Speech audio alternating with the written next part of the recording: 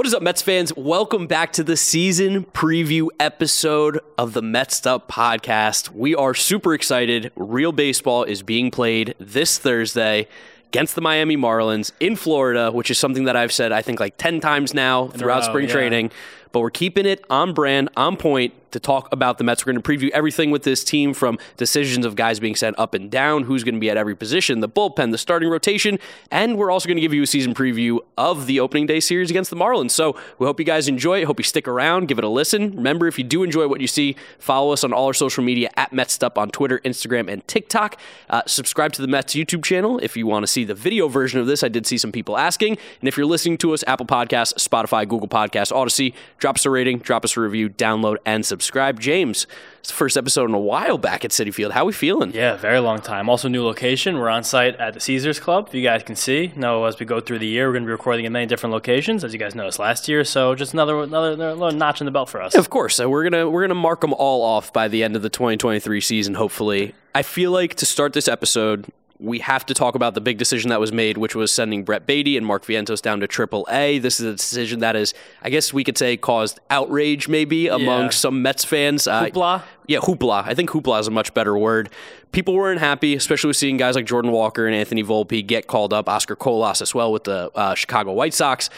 I don't know. What do you feel about the decision about Baty and Vientos starting the year down? I think this was kind of a broader conversation because when this happened a couple of days ago, the final roster spot had not really come into view yet. And I guess technically when we're recording, we don't know the official final spots. We've seen some moves that have been made. We know the final position player spot, and it will go to Tim LeCastro. And I think there was a lot of outrage because one player who has now been DFA'd by the Mets, Darren Ruff, kind of became this image, this scapegoat for a lot of Mets fans for the way the second half went last year, the trade deadline, the way the season ended itself, just the fact that there was a player brought in to hit who wasn't hitting. 100%. So I think the fact that the Mets saw two guys in spring training who for a while hit very well, who have a lot of potential, who've been champions by us, by the organization, by everybody, by prospect junkies, seeing them go down for players who they thought were lesser to stay up, I think that did make a lot of people upset when it did happen, that moment. 100%. I think if the rough DFA had been announced before, I think people would still be upset because it comes from a good spot, I feel like, if everybody likes Brett Baty and Mark Vientos and wants to see these young players play because they think they're very capable and very good, I think it probably would have calmed it down a little bit. I think people would still be upset. And to be fair, I mean, I really wanted to see Baty on this roster. Vientos, I still think, needs a little bit more seasoning. But a guy like Brett Baty, I know towards the end of spring he kind of slowed down a little bit, but the way he started spring, the way he came out of camp, I mean, the dude was blazing hot. We've seen him play already at the major league level. He's just a professional hitter, super, super good. His time will come. It's just the Mets are saying, not yet. Yeah, and I think that is part of it, too. Like, we have exposure to Brett Baty. Brett Baty was a first-round pick. And this conversation, I think, is more about Brett Baty than Mark Vientos. Definitely. Baty got the call over Vientos last year. Baty has some better numbers, some better pedigree from the minor league. So I think this was the conversation. Baty's also a much more... I'd say Baty's probably better third baseman overall, too, and that's the place where it seemed like there could be a fit. But spring training for prospects is about forcing hands. And while Baty and Vientos came out blazing hot in the spring, we did see each of them, especially Baty, tail off a little bit as the weeks kept rolling on. Brett Baty was 2 for his last 17 in spring training. Brett Baty's ground ball problem came back a little bit in the last couple weeks of spring training. And Brett Baty came up last year. He had that home run at first, and he kind of really tailed off. He struggled a lot against Major League pitching. He was hitting the ball on the ground a lot. These are the things that are like the nitpicky problems for a top prospect trying to make that one last jump. And everyone will tell you that the biggest jump in all of sports is getting from the minor leagues to the major leagues. 100%. It's crazy. You're going to see much more velocity. You're going to see a better curveball your first day in the major leagues than you've ever seen in the minor leagues. Yes. Unless you saw one freak pitcher, one stop here or another. So I don't really think it's that crazy, especially when you look at the last couple weeks of Brett Baty and you saw, of all the games the Mets played in front of cameras, he only had 2 hard hit balls. Yeah. After hitting the cover off the ball for the first 3 weeks of camp. So it's not that crazy when you really look at this from the whole purview. A lot of Mets fans kind of stuck to this narrative that they held on from the last week of February, first week of March, and now are very upset just because, we're getting into the season. We got to be upset about something. 100%. I mean, listen, we're Mets fans too. We know that. We're still going to be upset about a ton of things throughout the year. That's just how baseball goes, especially as a Mets fan. But I think initial reaction, understandable. Yeah. I think from the outside perspective, like you said, when you think about it more, you see the numbers, you can start to see the reason behind it. And one thing you told me too was about first-round picks out of high school who have played third base. The amount of innings that they have in the minor leagues before they made it to the majors. So what Nolan Arenado, Manny Machado, just to name a couple guys, his numbers aren't even necessarily, I don't want to say aren't close, but he's catching up to those guys. It was close, but Brett Baty had played less games in the minor leagues as a player who was signed out of high school compared to a lot of our top prospects. I'm pulling it up right here. I sent it to you last night, and I said, let's not send any more DMs to each other right now because I want this handy for the episode. Yes, it will be towards the top of our DMs right now. And this is the exact reason. The last thing was an Ethan Salas. Oh, that was just there it sending is. that to you. Yeah. So, and this is also a quote from Billy Epler saying like why Brett Baty is going to be in the minor leagues rather than the major leagues. And he said, you look back a little bit at players like Nolan Arenado. Nolan was a high school draft pick just like Brett. And he played over 400 games at third base in the minors. Rafael Devers, 310. Austin Riley, 430. Just continuing to get tested. Different game situations. Learning the speed. Learning when to give ground, when to take ground. Just being put in different types of situations, circumstances, different types of situations. And I like that he said the speed, too, because I think that's something that gets underappreciated is the difference in speed as well from the AAA game to the Major League game. That's why you see some of these prospects who just crush at the AAA level or dominate at whatever, at AA it is, that there is an adjustment period. And for a guy like Brett Baty, who has played at AAA but doesn't have that much experience there, he had a lot of good experience last year at third base, but you could see sometimes the game moved a little bit quick. So I think this is an acclimation period, as well as the fact that it's not a necessity just yet to have him here. Yeah, and those microseconds when you're handling a ball at third base, transferring it into your hand and throwing it to first, that is a lot of times the major leagues difference between a 100%. Hit and an out. And the minor leagues maybe not as much because maybe the players aren't hitting as hard, so it's much easier to get in a more favorable part of your glove, transfers more calm. Maybe the player's not as good of an athlete besides for the very few minor leaguers that come through. You think of the top prospects who are the freak athletes, but that's not really going to be the run-of-the-mill in the minor league. So you do have that extra split second to gather yourself and make a throw. Major league, fast, go, fast game. And every single microsecond matters. I'll be honest. When the decision came out, I was like, I don't like this. I want him here. We also thought that Darren Ruff was going to be on the Major League roster opening day. That spot didn't necessarily make as much sense to give to him as a guy like Brett Baty, in my opinion at least. Now that we know that Darren Ruff got DFA'd, I feel a little bit calmer, I would say, about this entire thing. And I can see the vision. I don't think there's much else that we can really talk about here with this because you're either on one side of the coin or the other. You either think that he should be here right now playing third base every single day or at least making the open day roster, or you're okay with the decision. I think right now I'm okay with it, but I want him up soon because I think he's close. Yeah, and when we played roster bingo a few weeks ago, and we looked at who was going to be on this bench, every team, when you're going to look at the rosters, what prospects are going to make opening day rosters, you have to build a bench. Yes. That's part of it. And you saw the way the bench was lining up. Guillorme is the backup infielder. Tommy Pham is the fourth outfielder. Tomas Nido is the backup catcher. Most Major League benches now only have 4 guys. Yep. So that leaves one spot. You have Brett Baty, who, while he was really good at the beginning of the spring, tailed off at the end and has options. Mark Viento had options. Then you were looking at 2 players, Tim LeCastro and Darren Ruff. Mm-hmm. Those were guys where they didn't have options. If you were to lose them, you would lose them forever. So that's why I think a little bit of this is game theory as well. 100%. And we did end up taking LeCastro, who showed out in the spring. Yeah. And he adds an element that no one else in this roster really has, which is crazy speed and that very high-level outfield defense. And we saw how valuable that could be to the Mets last year when we had guys like Travis Jankowski hanging around. We had Terrence Gore for a bit, just literally pinch running. I mean, those guys have value, and especially when you do have a guy like Vogelback, who's going to get on the bases at some point late in the game, you can pinch run him out, you can get one of these guys in, and then you can fill that spot with whoever is that other bench bat. And the bottom line is that if Baty was going to make this roster right now over Tim LeCastro, you've just lost Tim LeCastro. He's gone. And Tim LeCastro is not going to make it through waivers. Someone's picking him up. So you had Tim LeCastro, you just championed him all spring. He played great. You showed he's worth it on a Major League roster, and then you just dump him. Yeah, the Jets famously did this with Danny Woodhead and Hard Knocks. They just pumped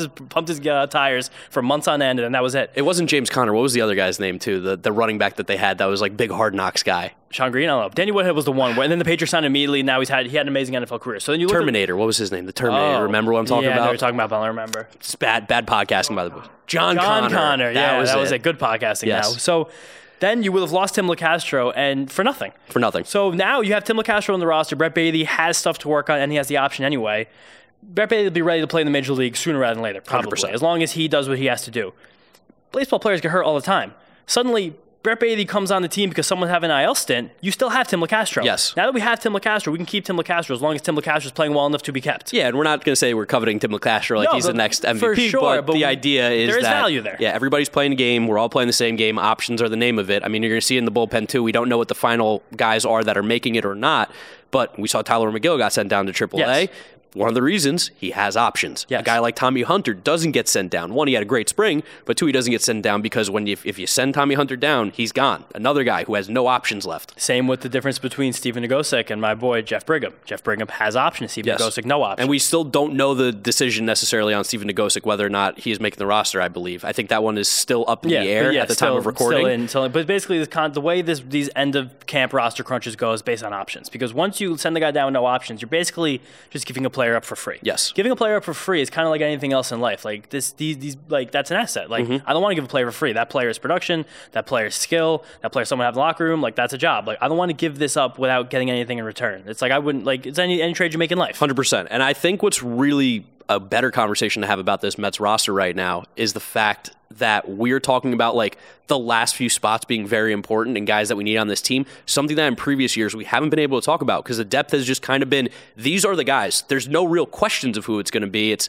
we don't have enough of this. And right now we have a plethora of talent to figure out who these last few guys on a roster spot are going to be. And when you go through this team, I mean, at every position, you pretty much have a couple dudes that you can plug and play, or at least if someone has to take a day off, has an IL stint, like you said, can fill in and you don't feel too bad. I mean, even at the catcher spot, we're going to be running a platoon pretty much, it seems like, all season long between Narvaez and Tomas Nido, health included. You get good defense. They're going to be hitting ninth, a lot of sack bunts, but you're going to get good defense, good arms behind the plate. That's exactly what we want from that catcher position. And just being able to manage a pitching staff is going to be even more important than what these guys are going to be doing, because we've seen kind of the lineups coming out these last couple of games of spring training. We have a pretty good idea of what it's going to look like on opening day. And it looks like catcher will be the 9-hole. Yes. Which is kind of fine, because these guys don't really strike out, and they're going to get some timely hits, and it's not going to be great. But a guy like Tomas Nido, he has 3 home runs in the spring. He has 3 home runs all of last season. Yeah, like that's a positive there. Maybe he's lifting the ball more. Maybe he's pulling it more. Like maybe there's a way to get Tomas Nido to get a little more offensive production. Omar Narvaez only a couple years ago had an incredible offensive season behind the plate. The rare left-handed hitting catcher that just like doesn't exist in baseball. I think it's like, again,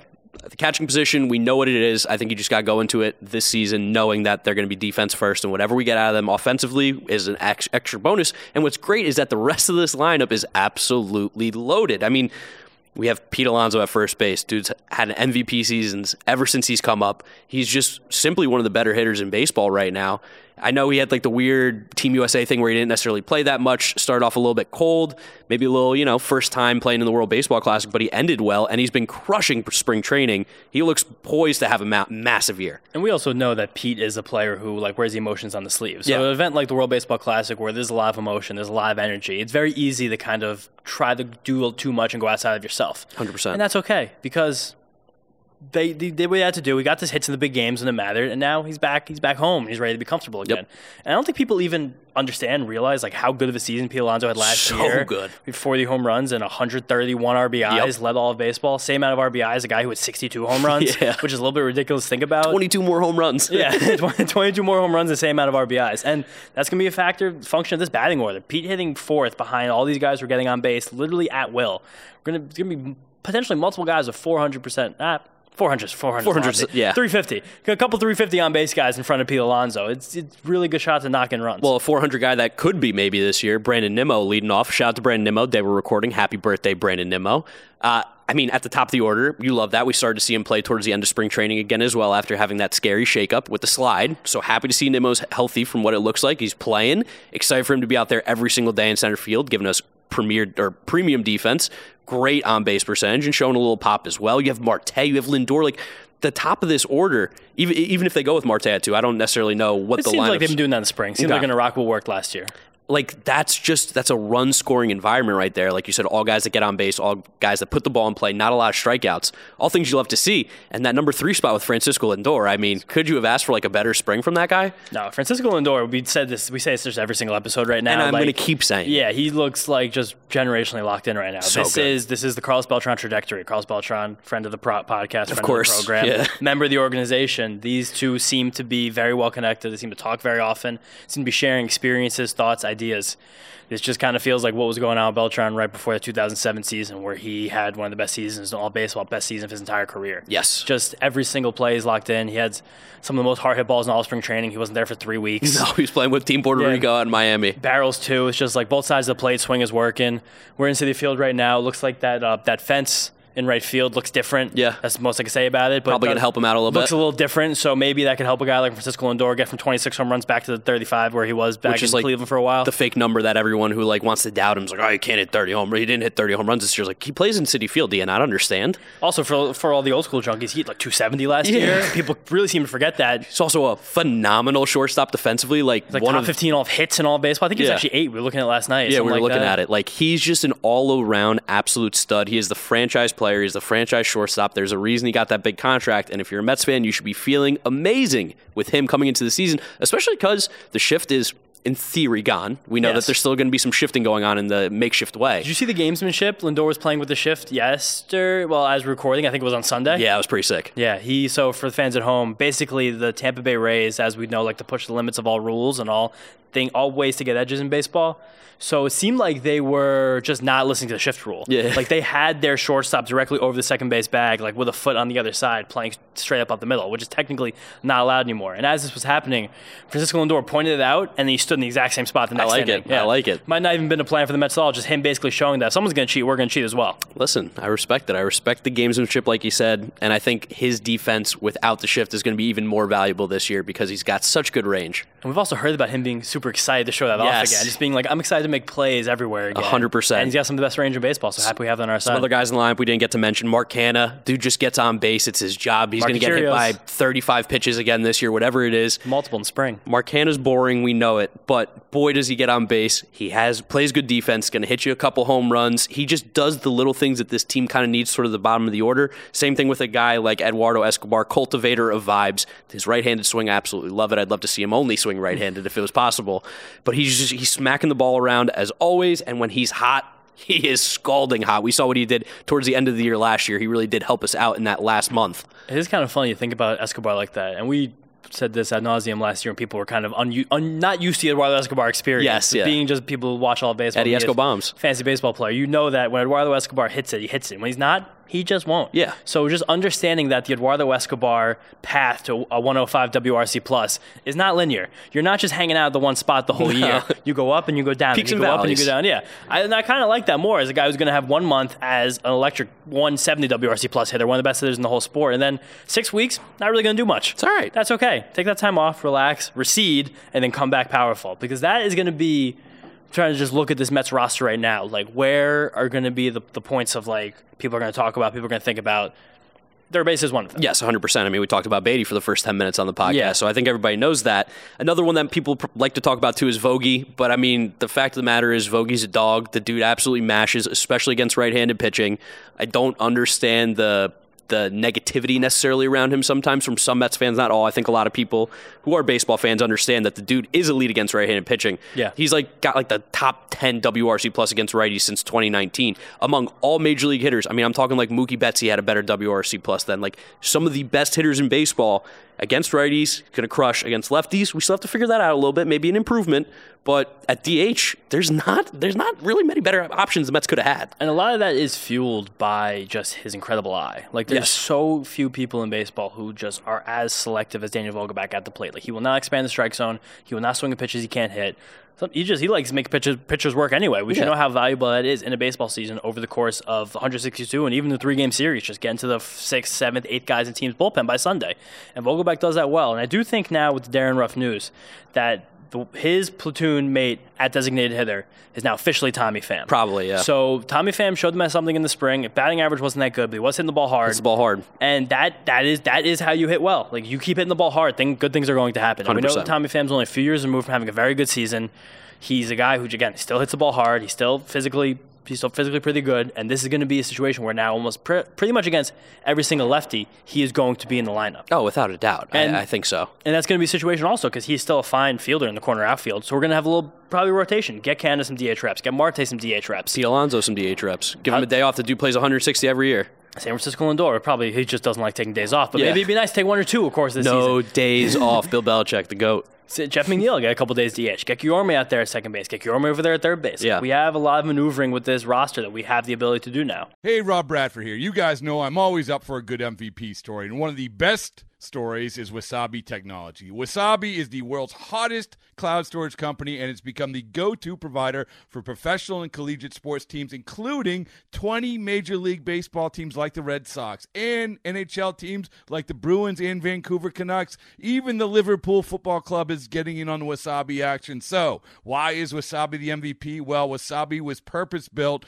to free businesses from skyrocketing storage costs and unpredictable transaction fees that the Amazons of the world are charging. In fact, Wasabi is up to 80% less than those hyperscalers and doesn't charge a cent for businesses to access their data. From Wasabi's AI-enabled intelligent media storage, Wasabi Air, to the industry's only cloud storage service with triple protection against cyber criminals, data deletion, and ransomware, Wasabi's taken the lead in driving innovation in data storage and helping sports teams to unleash the power of their data. Wasabi, another Boston-based championship team. I think the offense, it was one of the best offenses in baseball last year. I expect nothing less than being an elite offense again. The lineup's just fantastic. And then on the pitching side, and this is really where we start to get into the deep stuff here. Yeah, you guys know we love to talk pitching here, especially James.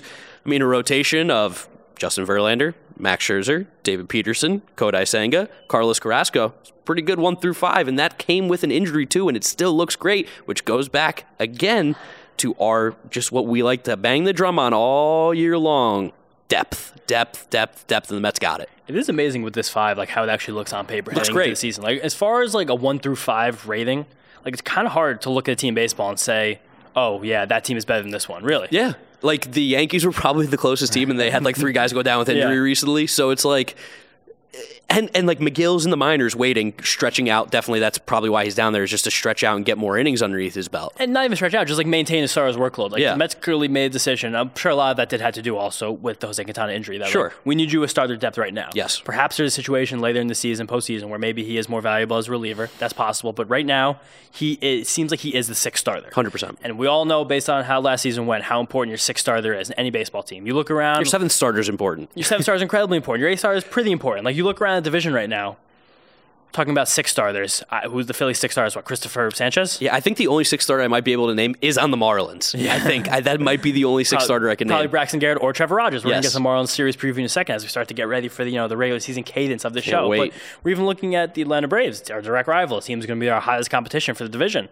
They're rolling 2 rookies out in their opening day rotation in their 5 between Dylan Dodd and Jared Schuster. You know who the Phillies 5 is right now? I think I saw on Fangraphs as Michael Plasmeyer. I legitimately don't know who that guy is. That's a graded player. Really falters the 4. Yeah, like they lost Kyle Gibson. Huge loss. Yeah, it was a huge loss for them. That's innings. Like the Mets really do have such a good starting rotation. It starts with the big names up top in Verlander and Scherzer. We don't need to tell you about them. You know how good they are. Scherzer looked sick in his last start.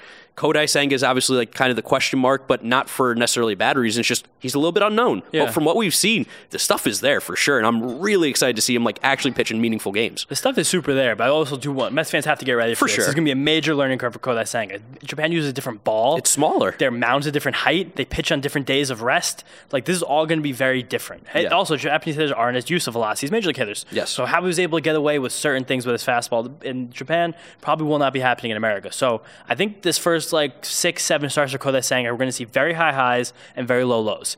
We're going to see maybe some games where his control's not there. We're going to see maybe some games where it's perfect. Command isn't something that's really sticky start to start, even week to week, month to month. So that's something that's going to be a little more variable for Kodai Senga. And I want to caution Mets fans, give him rope. He's learning a new language, learning a new culture. He's a new place. Living in a new country. Yeah, new ball, new mound, new days of rest. No family, seemingly around. Like it's going to be tough. He's here for the long haul. We have 5 years of Kodai Senga. Year 1, if he's awesome, that'd be even better. Just amazing. But we take things slow with the Kodai Senga. We're not putting all this pressure on him from the start. I don't think the Mets are either. No. I think they're going to be very smart about it. Just keep an eye on everything with a grain of salt. Literally every single thing that he does this year with a grain of salt. Yes. Although you'll probably hear us at some point after he throws 7 and strikes out 12, where I'm like, this dude's the best pitcher in baseball. What are we talking about? The upside is there, but it's just this is going to be a situation where It's just there's going to be high highs and low lows. For sure. So just everyone be ready for that. He's going to be it's a lot of variance. Yes. That's going to be the word for Kozanga. Variance. High variance pitcher. Yes. Mercurial. Yeah, that too. SAT word. He is a mercurial guy. Yeah. Just from talking to him a little bit. And then in the bullpen, obviously, we have to fill the Edwin Diaz sized hole, which is unfortunate because it was really nice in the 9th inning, every game that we were winning, that it was over. And no one even put the ball in play. It was you walked or you struck out. That was kind of what it was.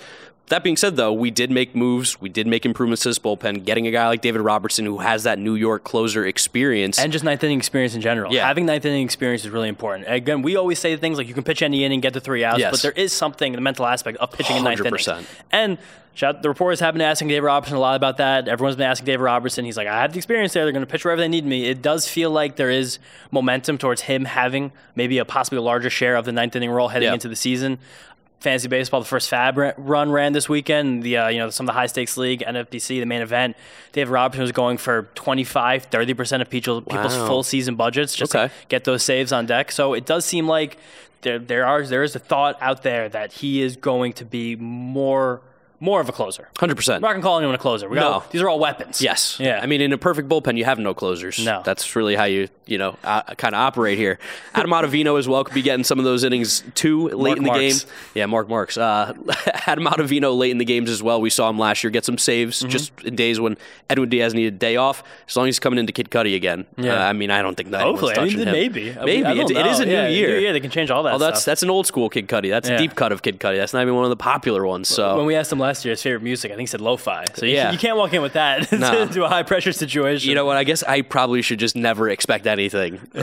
Never expect the same from Adam Ottavino. He's a funky dude, and we put out that Drew Smith interview, who's another guy who's going to be in the bullpen, and he talked about how much Adam Ottavino has helped him out with his slider, and just how Ottavino's a veteran. He's got the experience, and that's something that this bullpen for sure has, which is something that usually a lot of bullpens don't in Major League Baseball. You don't have the experience, and I think that's a huge, huge plus for the Mets. Adam Ottavino, Drew Smith even is now a veteran, which feels crazy to say that Drew Chains is, but he's 30 years old. Brooks Raley's got the experience. Tommy Hunter, our boy, so super happy that Tommy made it. High five for Tommy. Hunter. He's just one of the nicest guys ever, and he had a great spring. He's a beast. There's a lot of experience in this bullpen, so while you can feel shaky that Edwin Diaz isn't here, I think that's completely fair and justified.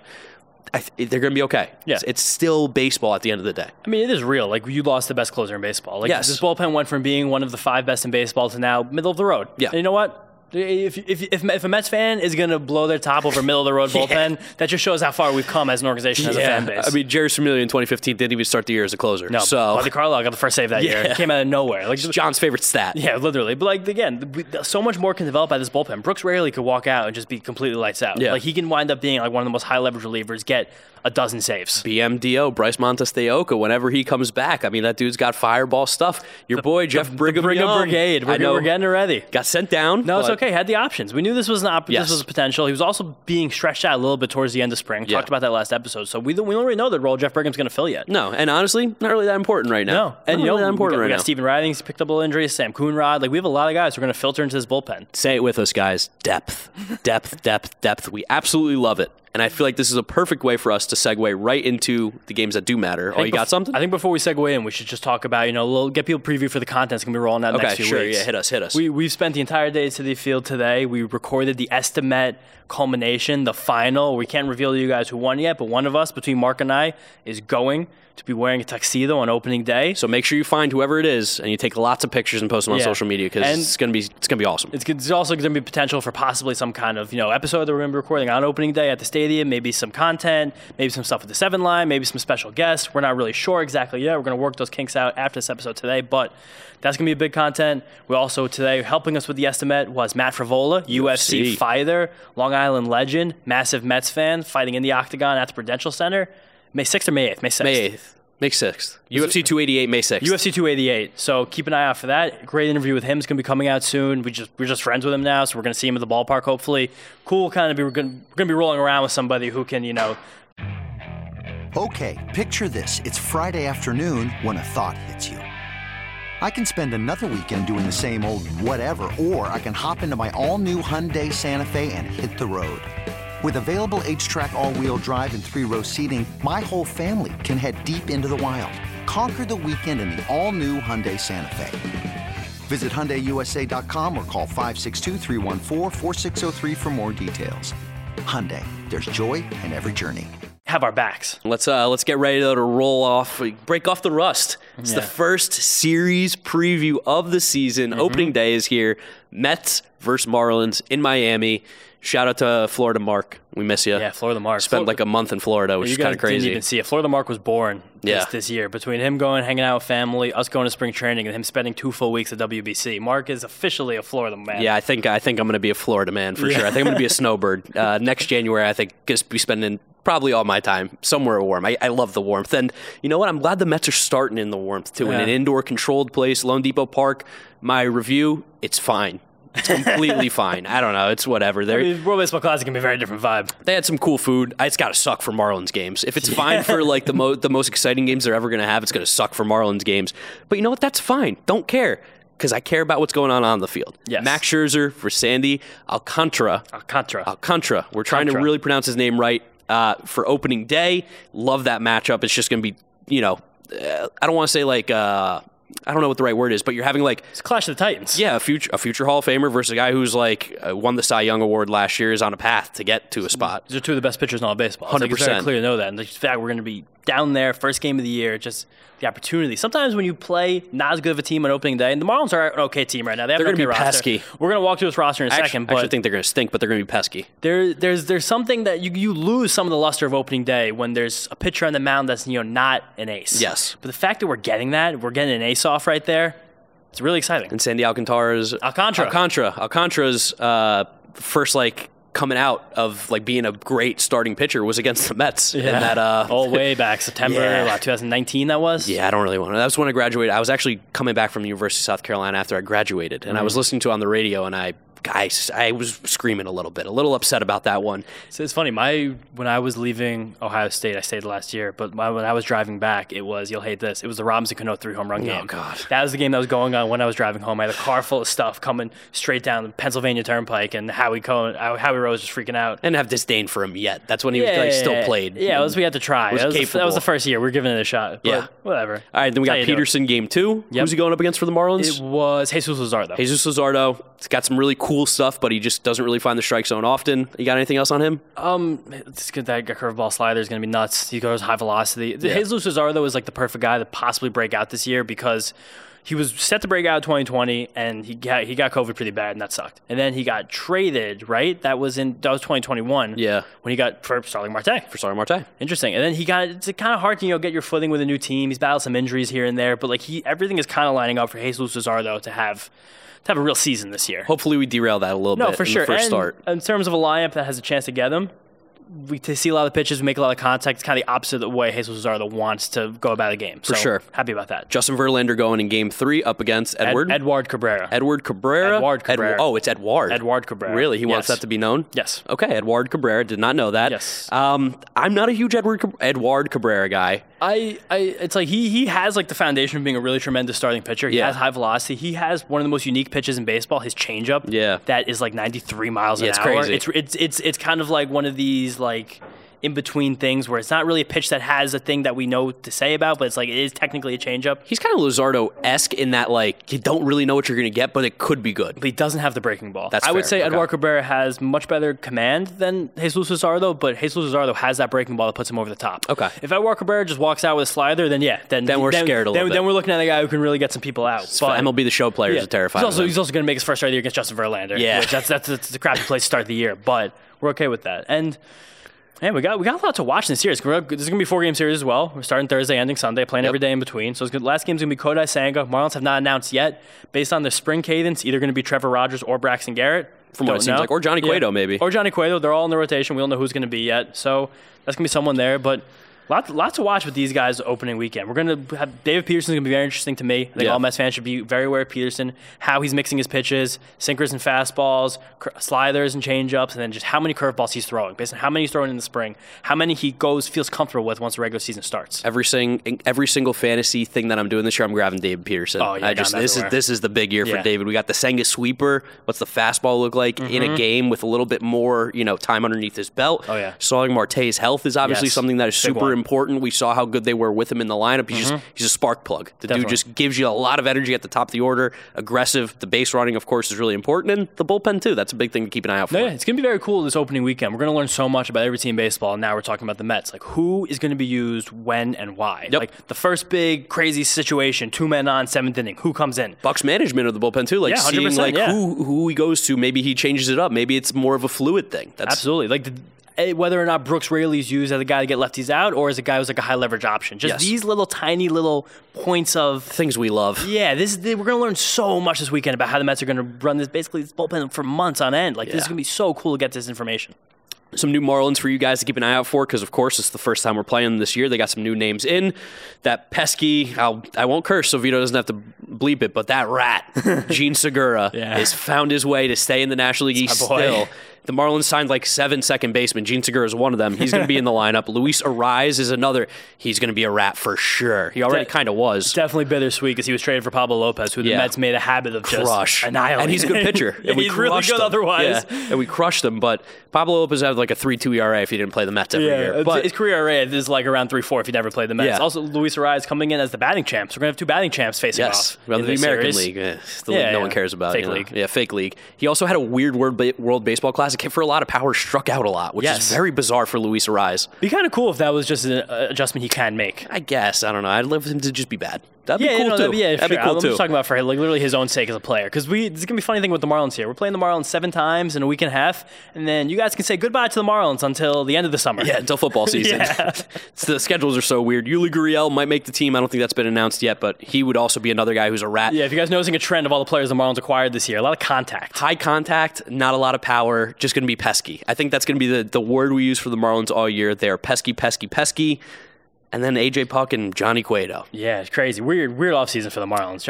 I don't think there's any more 2 different pitchers in baseball than A.J. Puck and Johnny Cueto. Very different. Although, like, A.J. Puck's like a 6'7" string bean who just does crazy stuff, never gets hurt. Johnny Cueto just lobs him in. He never gets hurt. Never gets hurt. I say A.J. Puck never gets hurt. He always gets hurt. Can't stay healthy. And Jazz Chisholm's back, too. I think that's a big thing. Talking about Jazz Chisholm, he's been playing the outfield. He's going to play center field. Yeah, it's kind of crazy. Never played center field in his life before. Premier of an athlete. You just walk out there in center field. Yeah, he's definitely a fun player. He's a fan of my YouTube channel, apparently, as well. He called me out for ranking him too low. We'll see how that plays. In Mark's DMs. Yeah, in my DMs. So maybe get to meet Jazz at some point this year. Or just next week, because afterwards, not until September. That's true, yeah. Hopefully we can make that connection. God, that's so crazy, these schedules. I don't know, guys. We got the Marlins series coming up here. Baseball. Opening day. Baseball is back.